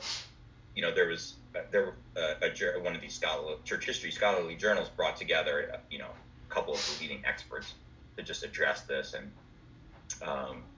I'm sort of relying on their lifetime of work on this topic rather than, it's certainly not my own area of expertise, but people whose judgment is, well regarded and whatever say, there just isn't the evidence. And it seems to have become a sort of a kind of myth that was used in a critical way against the church more broadly, but then in particular against the institution of the papacy for being hopelessly corrupt. It turns out, in light of what we were just saying, I'm not sure you needed to invent Pope Joan in order to prove the corruption of the papacy, but yeah, as best I can tell, there's just no evidence. In the Catholic's official listing of popes, there's a period of 3 years where there's a blank, which is when this was supposed to have taken place. And if you look at the non-Catholic list of popes, they list Pope John, which is the interesting thing about it. But they list Pope John and then put Joan in parentheses, beside it. Yeah, that's right. So the thing about there being gaps is there were periods, and in later centuries, like in the 12th and 13th century, there are at least a couple gaps that span over a year. We're not going to get to it today, but soon, we'll talk about, like in our course, we'll talk about like the reforms of Hildebrand Gregory VII and some other reforming popes. And one of the things they're involved in reforming is the process of papal elections. And they kind of, get closer to the rules that we have today. But my point is simply, you actually see a number of instances where, whether the cardinals couldn't gather or, there were just delays, where there can be a couple years that elapse, or 1.5 to 2 years that elapse between popes, where there really is there's no suspicious reason. It's just they didn't get around to holding the next conclave, and so that gap is sometimes that's what's pointed to, but in and of itself, having a gap isn't particularly suggestive of anything, because there were other such gaps that were maybe a couple years here or there during these centuries. It's not like today. I mean, you don't get a pope on the third ballot, everybody loses their mind, I think. But it would have been not unusual for there to be 6-8 months, let's say, maybe even longer, before the cardinals even got together. In some cases, again, for other reasons, sometimes they just delayed. So that explains the gaps that we sometimes see. This is a more general point, but yeah, I think there have always been questions about the legitimacy of the history around various so-called anti-popes, and it's just much harder because, and I'm not even suggesting that there's an anti-pope named Joan. I think the consensus is closer to that this is a sort of a myth, a fictional thing. But the problem is with anti-popes, some of them were very, very well known and understood and studied and, had support, and others were much more like, kind of crazy people who were disaffected by one thing or another and then declared themselves Pope. And, it's just hard to get a read on, how seriously some of the anti-popes of the first millennium ought to be taken. It's one thing when there's, some serious support, but it's another when it's just, as I say, a small faction that's angry at something, declaring themselves. So all of that is, between the gaps and the difficulty in discerning the history of anti-popes is all a long way to say there is kind of a murkiness inherent in studying papacy in this era, in studying the church in this era. And I think that, that has led to people giving credence, if you will, to the possibility of this Pope Joan. But, I don't think it was the case. So during this period, why didn't anybody stand up to these popes who were playing all these shenanigans? They just allowed it? Yeah. Well, I guess the question is, and that's a really good question, but and I think the answer helps us sort of to keep in mind just how different the church was, and how different the world was. I mean, the question, I suppose I might ask in response, like, who would stand up to the popes? Because you have these kind of rivalrous families in Rome, and so, the enemies of the popes were often just as corrupt, or, maybe more corrupt themselves, and just sort of seeking power. And they were really the ones in control in Rome. The bigger question is like, well, what about in other parts of Europe, let's say Germany, France, whatever. And then the question becomes like, well, how much of this was really, how much were people really aware of what was going on in Rome? Again, some of these popes had several years. John X had 14 years as pope, and so that's a good stretch. But some of them would have been pope for 5, 6, 7 months.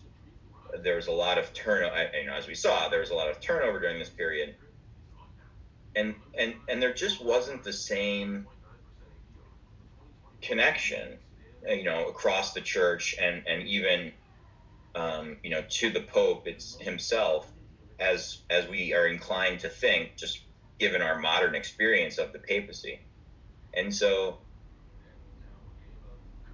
it's not to say that there was no one that was aware of this and opposed to it, but the universe of people that were sort of aware of it and likely to be in a position to do something about it is like much smaller than we would think of today, because it was a far more dispersed, kind of localized experience of the church where you might not know who the Pope was when it changed for several months or a year. Eventually, the priest would find out, and then he could change who he was praying for in the Mass. But besides that, you wouldn't really have necessarily a tremendous amount. You wouldn't pay a ton of attention to the Pope, only in special circumstances. And so, I think that's part of why this was able to go on like this, for half a century, because it was kind of mostly contained to Rome. It was a very, parochial or provincial, one of those words, maybe doesn't feel quite right, but it was a very kind of local set of conflicts. And, it just happened to be the Bishop of Rome, which, obviously has tremendous significance. That makes sense. Thank you. So, well, but to that point, or to that question, it's one of these sort of really fascinating historical, I don't know, discoveries or developments, that the way that the papacy kind of gets pulled out of this mess, which, you know, was clearly kind of like spiral of, you know, generational rivalry that was not really showing any signs of changing. You know, and you have, you know, from Sergius III to John the 11th, I mean, you literally have, you know, a father and son combination with a lot of the same activity, you know, in terms of the kind of immorality and other things. You know, there's no saying how long this could have gone on and, you know, what the consequences could have been. The force that really steps into this sort of void or vacuum of leadership and, you know, sanity is going to be a political force, interestingly enough, like a worldly power.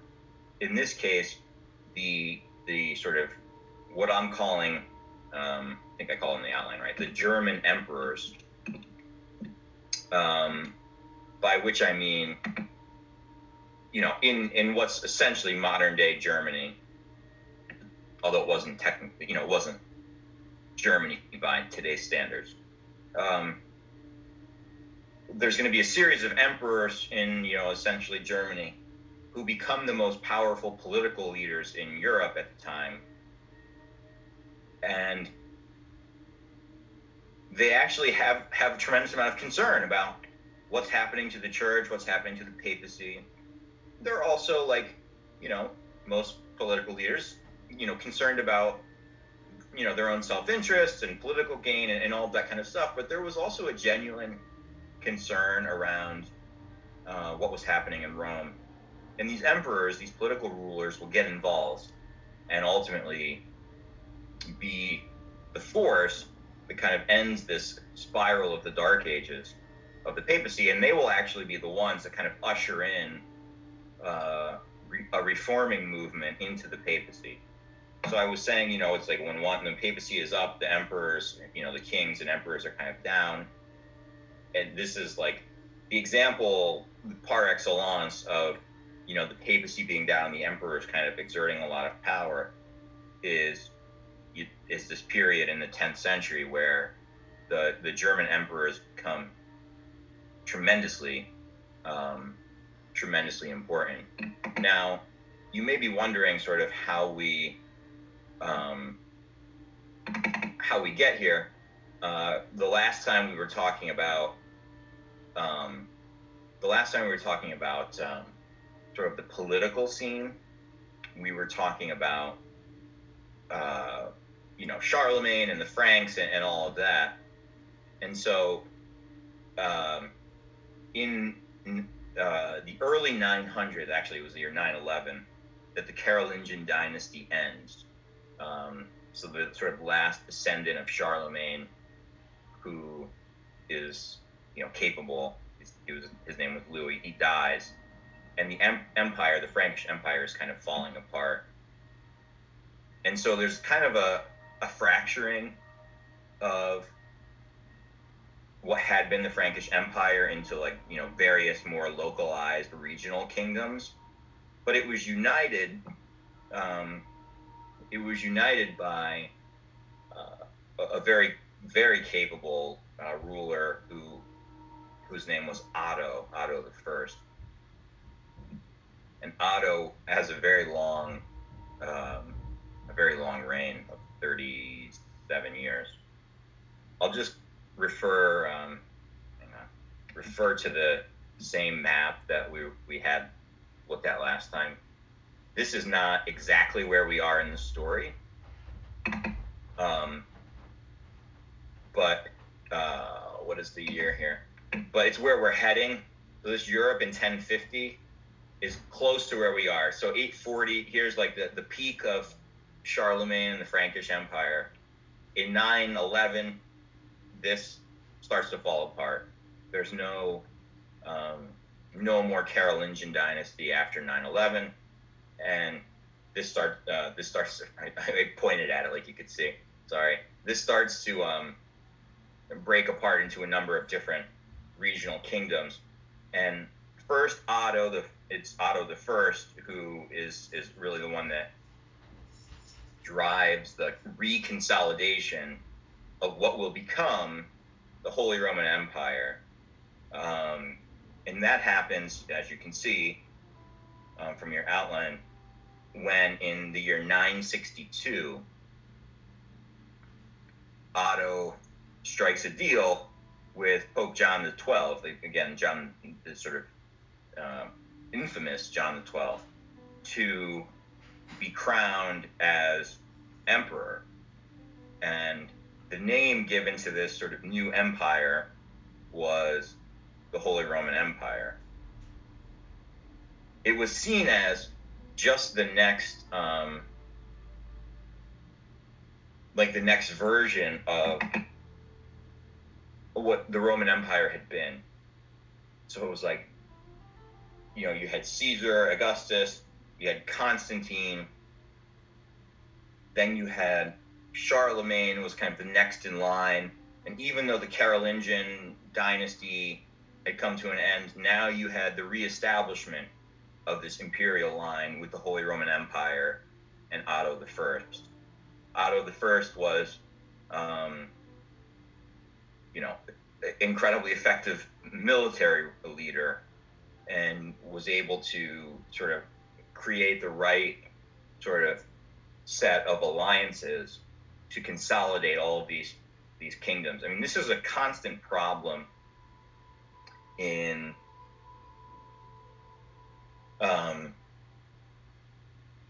if I could say it this way, it's a constant problem in German history, by which I mean before even there was a Germany, but like that territory that is modern day Germany has some very distinctive kind of regional particularities. So, you've got Swabia and Bavaria and Saxony. You've got all these different regions, and, they have kind of more ancient roots in terms of, what's very specific to that region. But it's, in some ways we suffer from, just knowing a world where Germany existed. And so we have this kind of false sense of like national identity.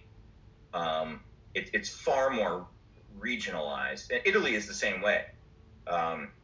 Because we're all like 20th century, born in the 20th century, a period of time where Italy didn't exist as a nation, but was rather a series of kingdoms, Naples, Sicily, and all of that. That it was that way for much longer than it's been a united country, right? And Germany is the same way.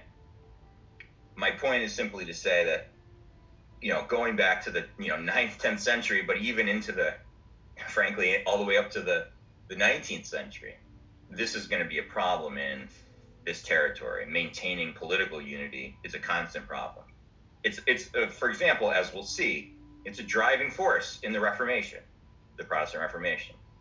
The political fracturing of the German provinces and the alliances that the princes, wind up striking, entering into, is a major factor in the Reformation. But for the time being, all that aside, for the time being, Otto the First is able to consolidate, a number of these regional territories into one kingdom. He convinces, again, the Pope at the time, John the 12th, that he ought to crown him as the next emperor, and that in exchange, Otto would sort of provide some support and protection and favoritism towards the church. So this leads to the crowning in 962, and the establishment from that point of this sort of entity that's called the Holy Roman Empire. The Holy Roman Empire will last until the beginning of the 1800s. It sort of dissolves in the 19th century. And so it enjoys, quite a long run. There's a funny, I wish I could remember who said it.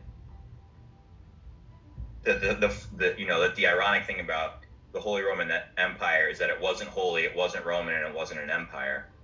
But for our purposes, we'll call it that.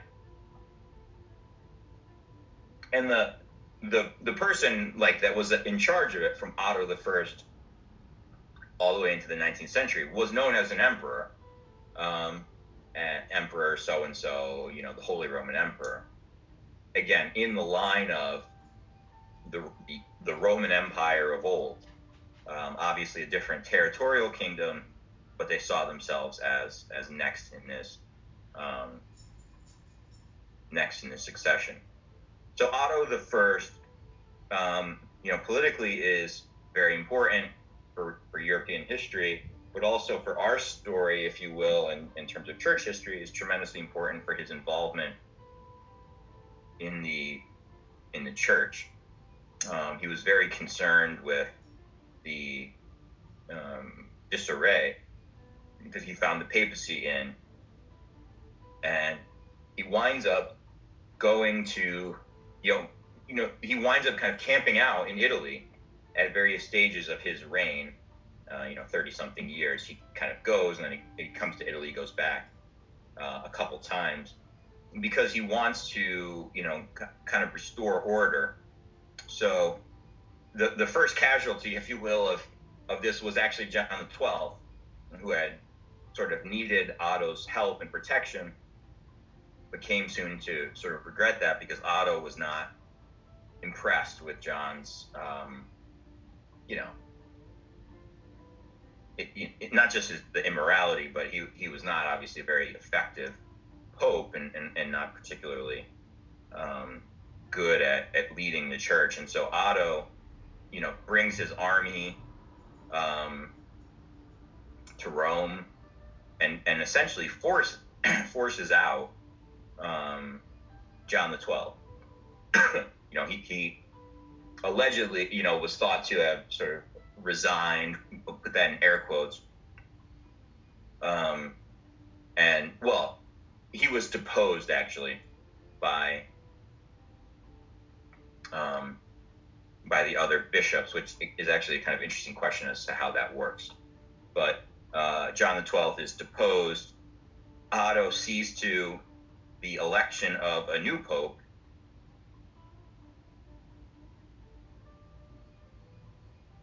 and then when Otto goes back to, let's just say, Germany, John XII comes back. He sort of reestablishes control. And then Otto is on his way back down to Rome. Well, actually, when he's on his way back, John XII dies. But the sort of faction that was supportive of John XII supports, picks a new pope that Otto comes and promptly removes and replaces with somebody more to his liking.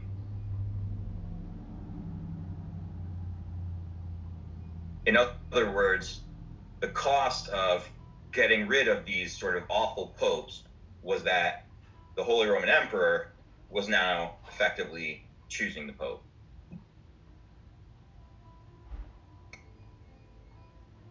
In all fairness, at this moment in time, this particular moment in the 10th century and somewhat beyond, the Holy Roman Empire was picking better ones. The popes were more, more stable, less corrupt, less immoral than what we had seen in the so-called Dark Ages. But, it's kind of like last time when we were talking about Charlemagne and how this moment where Charlemagne and, both Pippin and Charlemagne, when we were talking about the relationship between church and state with the Franks, with the Carolingians, it's like when things are going smoothly and they're going well, it's hard to see how the precedent that's being set could come back to, become a problem. And so there's a tendency to look at this period and be like, wow, thank God for the Holy Roman emperors, or the German emperors, because they kind of rescued the papacy. And there really is something to that. But the cost of that was that in the future, we're now set up for a different kind of conflict between the Holy Roman Emperor and future popes, because, when the papacy is in crisis, it's one thing, but when there are, reforming measures and stronger leaders as pope, they don't want the emperor in their backyard telling them what to do, telling them who to make bishop. And so it's like something that worked as a temporary fix to a real crisis, which is to say the Dark Ages of the papacy, was also sort of setting the stage for this later conflict that will come to be known as the investiture controversy, which we'll talk about. So Otto I, was very involved. His successors as Holy Roman Emperor, as Holy Roman Emperors, a number of his successors were also similarly very involved in church affairs. And just to give you a sense of how long this lasts, the next person to highlight is the Emperor Henry III. He's on your outline. Henry III, who's emperor until 1056. But you see, he becomes emperor in 1039. That's 100 years after Otto became emperor. So this is really like the influence of the Holy Roman Emperor on the papacy lasts, over a century, arguably. Henry III was a very strong emperor, but also thought to be very devout personally. What had happened, between Otto I and Henry III was an increasing tradition of the emperor making ecclesiastical appointments.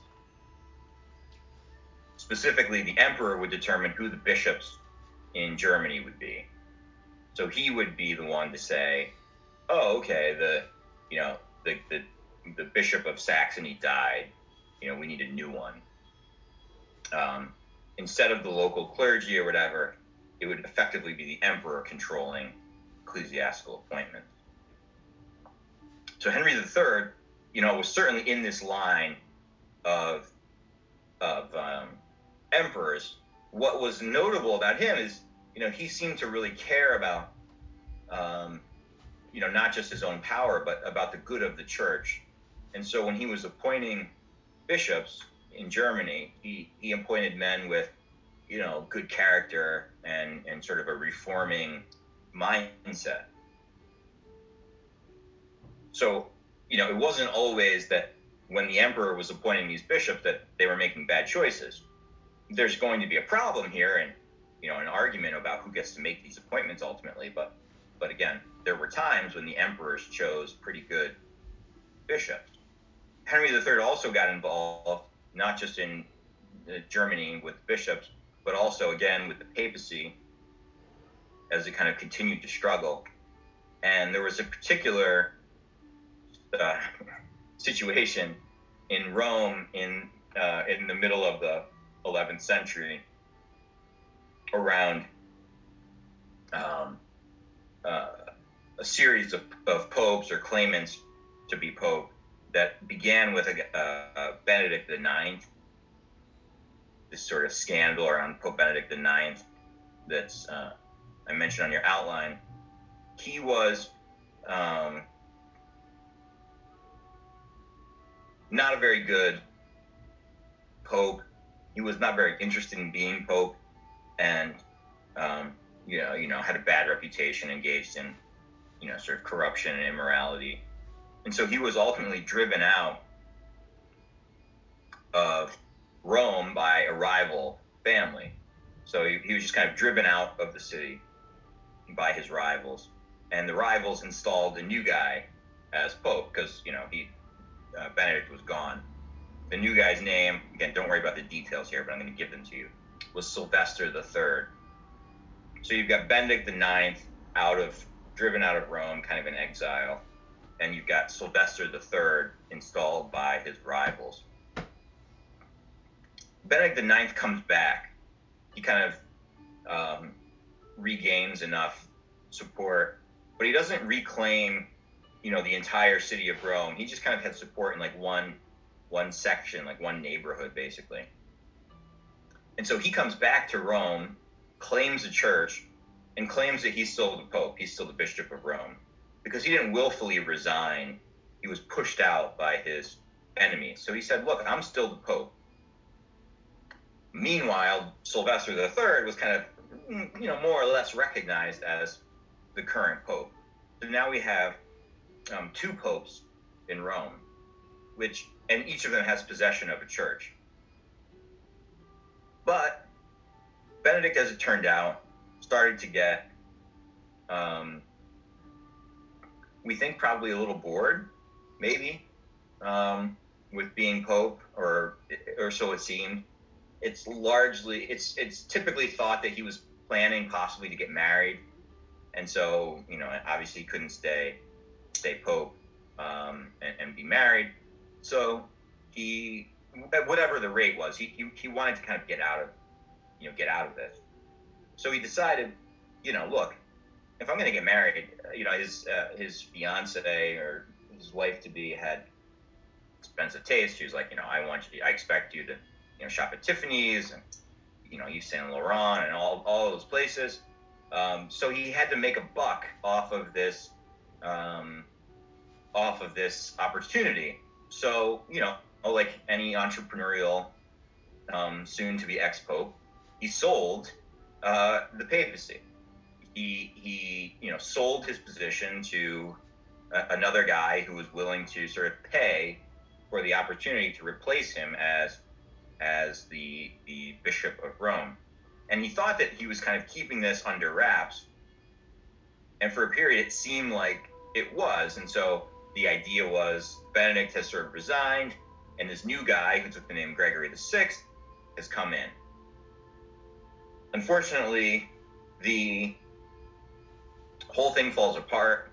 Word gets out that Benedict IX sold his seat, if you will, sold the papacy. And then, in a stunning turn of events, Benedict IX decides, after all, that he doesn't really want to give up the papacy, that it's actually kind of cool to be Pope, and he doesn't want to get married. What happened, I think, she cooked the spaghetti a little too long. He had the temerity to say, honey, next time, please, al dente, let's watch it. At that point, big fight. He says, you know what, I'm better off just staying Pope. I think that's a direct quote from the sources.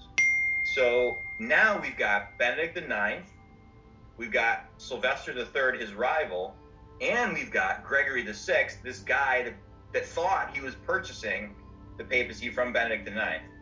All of them are in Rome. All of them, interestingly, we don't have this tradition as clearly, I think, in our modern, well, it's still there ritually, like the idea of taking possession of a church. The bishop takes possession of, the bishop takes possession of his cathedral.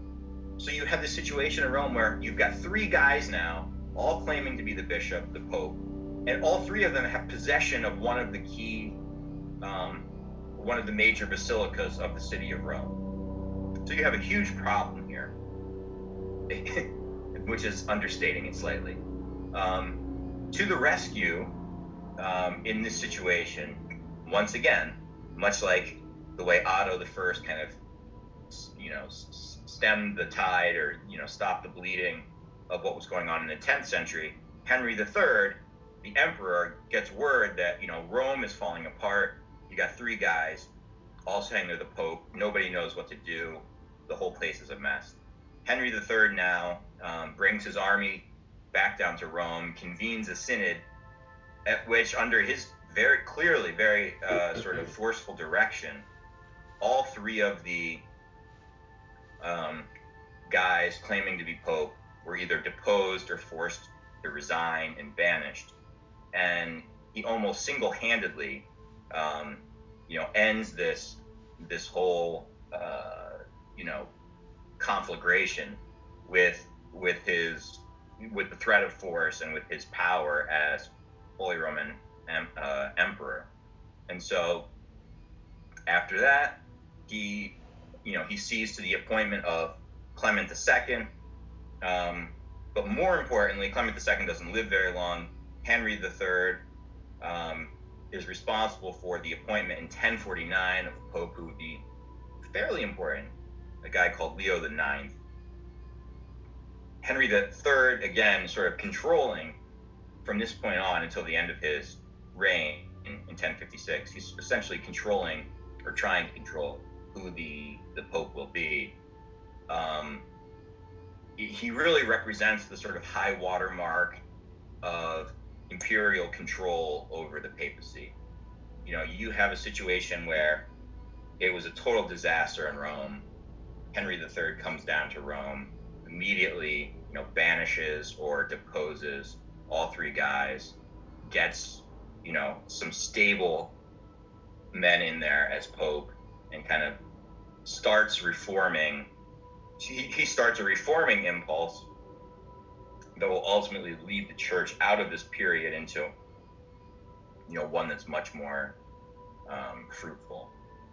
And we're going to turn now, or next, because it's not going to be now, but we're going to turn to sort of the reforming impulse that Leo IX represents. The origins of that come from religious revival, and eventually, in monasteries, as we'll see, and then eventually work their way up, sort of up the hierarchy, if you will, so that, by the time we get to Leo IX, we can understand how these reform movements entered into the church and sort of see where their trajectory will take us.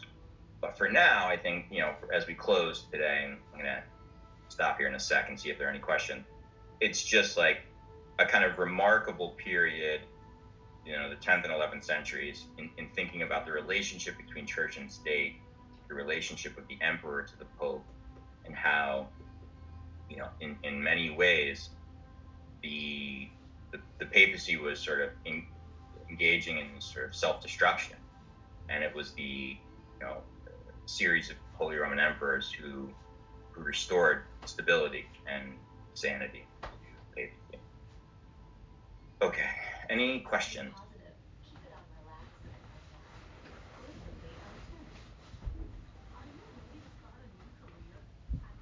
The main thing is, as we enter into this Holy Week, I wanted to give you something really nourishing and spiritually enriching. And no, actually, in a way, sometimes these really like dark moments can be actually very good opportunities for that. It'd be awfully hard to understand how this institution survived. If you knew about this part of the history, you'd be hard pressed to come up with an explanation that didn't involve the supernatural in some capacity, I think. So in a way, even though I'm kind of joking about it, maybe it is appropriate for Holy Week. But on that note, let me just also wish everyone a good rest of Holy Week and a blessed Triduum. And since we won't see each other next week, I wish everyone obviously a very happy Easter. And I look forward to reconvening in 2 weeks. Thanks, everyone. Appreciate it very much, as always. Take good care. Thank you. Happy Easter. Happy Easter. Happy Easter. Yeah. Happy Easter, everyone.